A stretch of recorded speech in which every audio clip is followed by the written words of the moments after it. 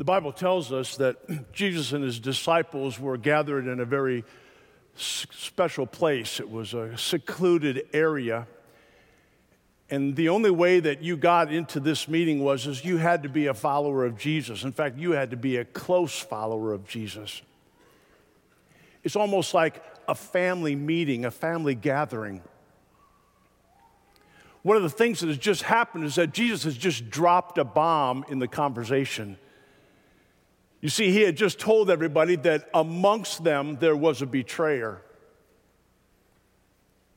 Can you imagine what people thought? I wonder if it's him. I wonder if it's her. Or maybe, surely he's not talking about me, is he? What Jesus does next then is something very unusual. He gives all of them a lesson in humility. Remember what he did? He got on his knees, the Bible tells us. He disrobed and he washed their feet. This wasn't something that a teacher or a rabbi did. This was something reserved for the servants. And do you remember when he was done, what he said to them? This is what he said. You've now seen what I've done. You will be blessed if you do likewise. Well, Peter didn't do very good with humility. And in fact, Peter kind of argues with Jesus. And then do you remember what Jesus did? Jesus reminded him, he said, Peter, before the cock crows, you, Peter, will deny that you even know me 3 times. Well, he had everybody's attention, but what he said next crushed their spirits. You could see it on their faces. There was sadness, there was fear, there was shock. Jesus told them that his departure was coming, and it was coming faster than what they thought. In Jesus' own words, this is what he said. You trust in God, now trust in me. In my Father's house are many rooms. If it were not so, I would have told you. But I go to prepare a place for you. And if I go and prepare a place for you, I will come back and take you to be with me so you can be where I am. And you know the way to the place where I am going. Her name was Betty. She was an elderly lady in our church that we served in Florida. She was one of those ladies that whenever you were around her, she always smiled at you. She was always encouraging. She was just one of those people in your congregation that you loved to have. She was getting older and she wasn't feeling very good. She went to the doctor and the doctors ran some tests on her, and it wasn't too long before they came to her and they said to her that she didn't have much time left to live. And so they encouraged her to call the family members and the friends that she had, and they put her in a home where they could call in hospice, and that way the family and friends could be around her during her last few days before she went to be with Jesus in eternity. You notice I said before she went to be with Jesus, didn't you? You see, Betty was a believer, and we all knew where she was going to spend eternity. It wasn't long after Betty got there that she became non-responsive. She didn't open her eyes and she didn't respond to anyone. I had opportunities on different occasions to go in to pray with her. I would go in and I would hold her hand and I would talk to her. I would share scripture verses with her and I began to tell her about what was going to happen. Then one day I was sitting in my office. I got a phone call and it said, Pastor Bob, we're not sure. We don't think Betty's going to make it through the day. Could you come? And so I got in my truck and I drove to where she was. And when I walked into the room, I was a little surprised because there's nobody else in there.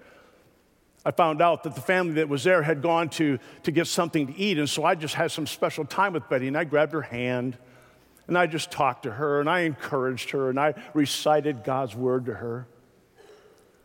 Later during that day, all the family members were there. We were gathered around, and I saw something that absolutely amazed me. All of a sudden, while we were talking, Betty opened her eyes. And she just didn't open them a little, she opened them wide. She was very much alive. But then something happened. It was almost as if somebody was calling her name. She turned her head to look to the opposite wall. You guys, it was so convincing, I found myself looking to see who she was looking at. And then, in a moment, this huge smile came on her face, a smile bigger than I have ever seen Betty smile in all of her life. She turned back to us, she closed her eyes, and she died. Do you remember what Jesus said? I go to prepare a place for you. And if I go to prepare a place for you, I will come back and take you with me so you can be where I am. Amen. Stand with me out of respect for God's word. As I read from the book of John, I'm going to read John chapter 20, and I'm just going to read verses 3 through 8. So Peter and the other disciple started for the tomb. Both were running, but the other disciple outran Peter and reached the tomb first. He bent over and looked in at the strips of linen lying there, but did not go in. Then Simon Peter came along behind him and went straight into the tomb. He saw the strips of linen lying there, as well as the cloth that had been wrapped around Jesus' head. The cloth was still lying in its place, separate from the linen. Finally, the other disciple who had reached the tomb first also went inside. He saw and he believed. This is God's word for God's people. Let's pray together. Father, today, open my eyes that I might see and believe. In Jesus' name, amen. You may be seated.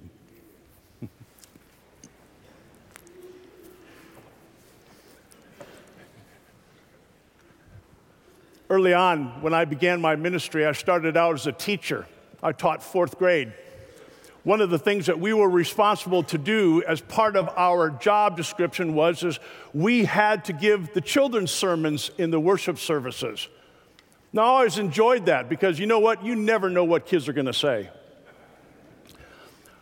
When Easter came around, we were always a little nervous. You know why?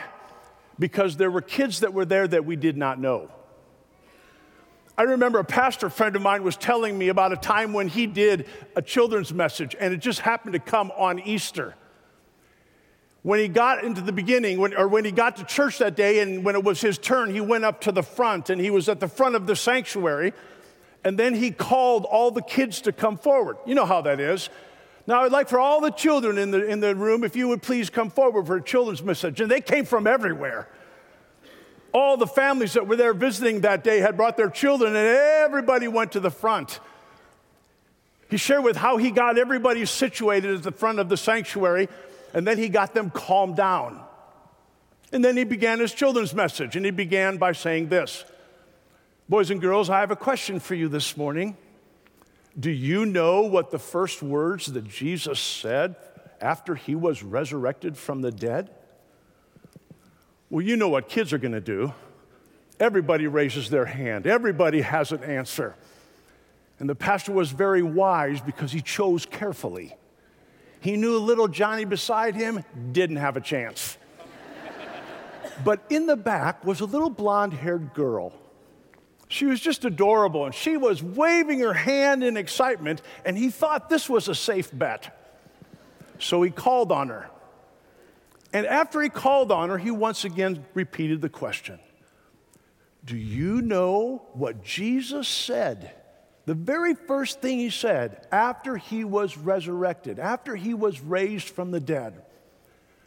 She thought for a moment. Then her eyes got as big as silver dollars. She jumped up, threw up her arms, and said, "Ta-da!"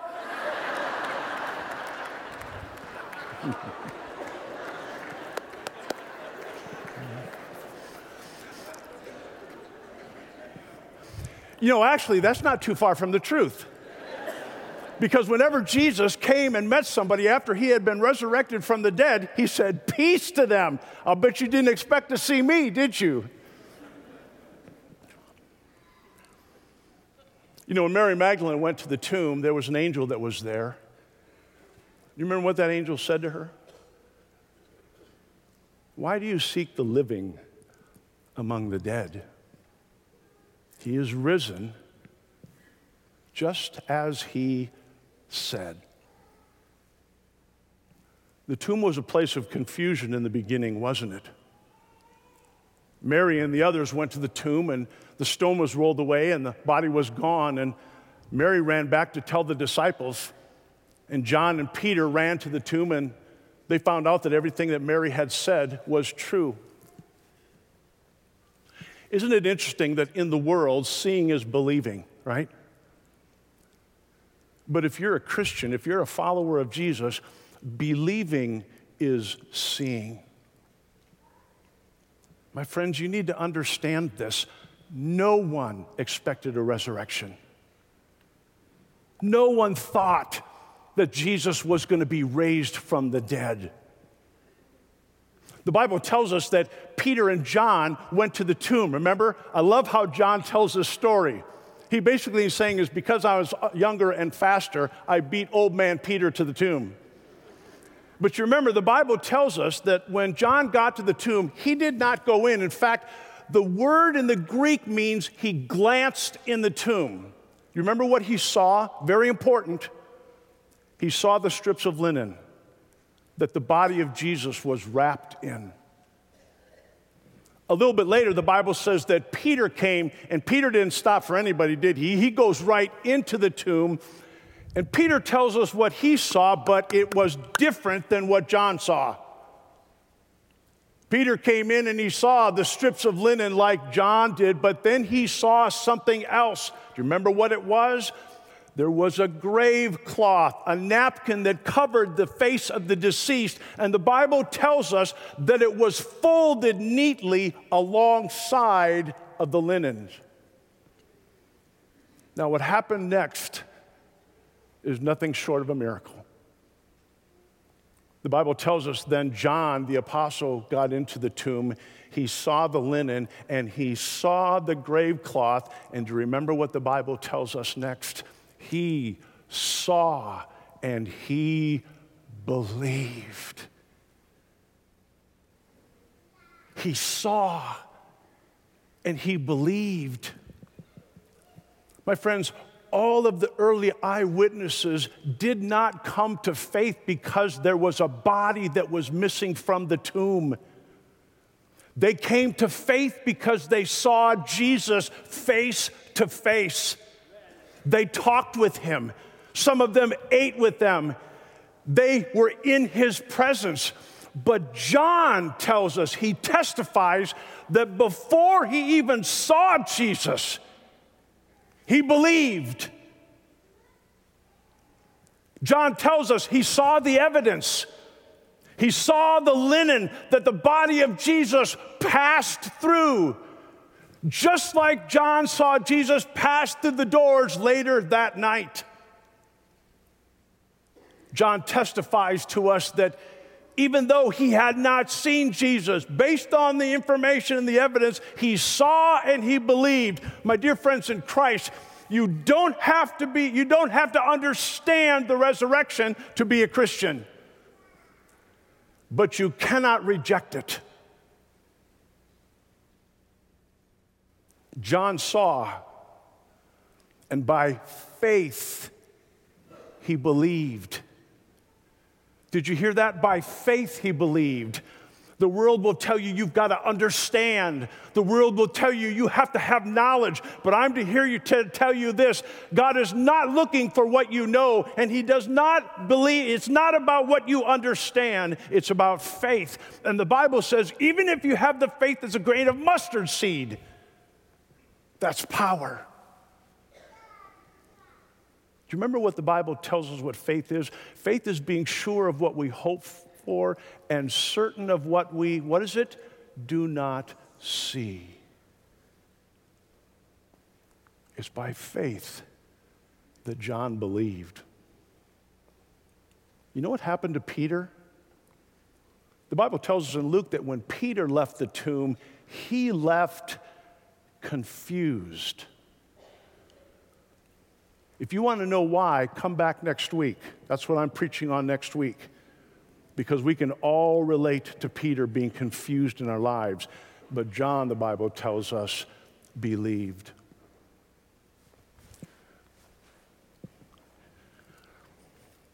In Jewish history, tradition tells us that whenever a rabbi would come home to eat, his servants would have the meal prepared ahead of time. And the servants would have everything arranged perfectly. When the rabbi arrived and he would sit down, they would then, and only then, would they put the food on the table because the food had to be hot for the rabbi. At that point in time, after the food was on the table, the servant then would position himself out of sight from the rabbi, but in a place where he could see everything that was going on and tend to his master's needs. But never, ever did he ever interrupt the teacher's meal. When the teacher was done eating, traditions tell us that he would get up and he would take his napkin and he would wash off his hands, he would clean his beard, and then he would crumple up the napkin and he would toss it on the table. He would then get up and leave. My friends, that crumpled napkin meant he's finished. He's done. Tradition also tells us, though, that there was another symbol that the servant looked for.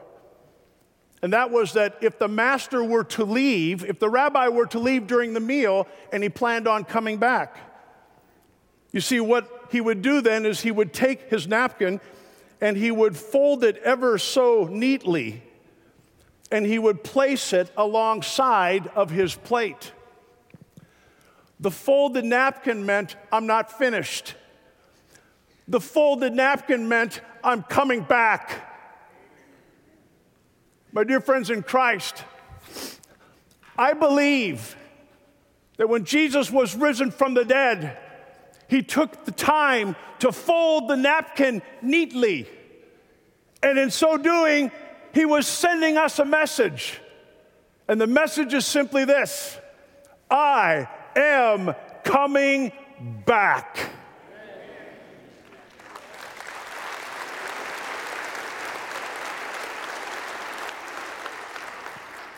Before Betty passed, we had a conversation. We were talking about what we thought that end time would look like. I remember one of the things that she said to me, she said, Pastor Bob, I've always heard you say that when Jesus comes, he's going to extend his hand, and I'm supposed to take his hand, and I'm supposed to walk with him into eternal glory then. But Pastor Bob, how will I know it's his hand? I said, Betty, look for the scars. It'll be the hand that has the scars from the nail prints. So, Betty, when you see the hand with the nail prints, grab on with all you have and don't ever let go and walk with him into eternal glory. My dear friends in Christ, Jesus is coming back again. And when he comes back again, he's coming back a judge. But I want you to know that probably for the majority of us, when Jesus comes back again, it'll be the time that he calls us home. Don't be afraid. Look forward to that time. Look forward to it with confidence and with joy in your heart. And when he comes and he extends his hand, my dear friends in Christ, just look for the scars. Just look for the scars. The sign that will show you that he is the one who went to the cross in your stead and in mine, and he paid the price. And God said, the debt has been paid in full, and he raised Jesus from the dead. My dear friends in Christ, because Jesus lives, you and I live also. Heavenly Father, today I have seen, and today I believe, and it's in Jesus' name I pray. Amen.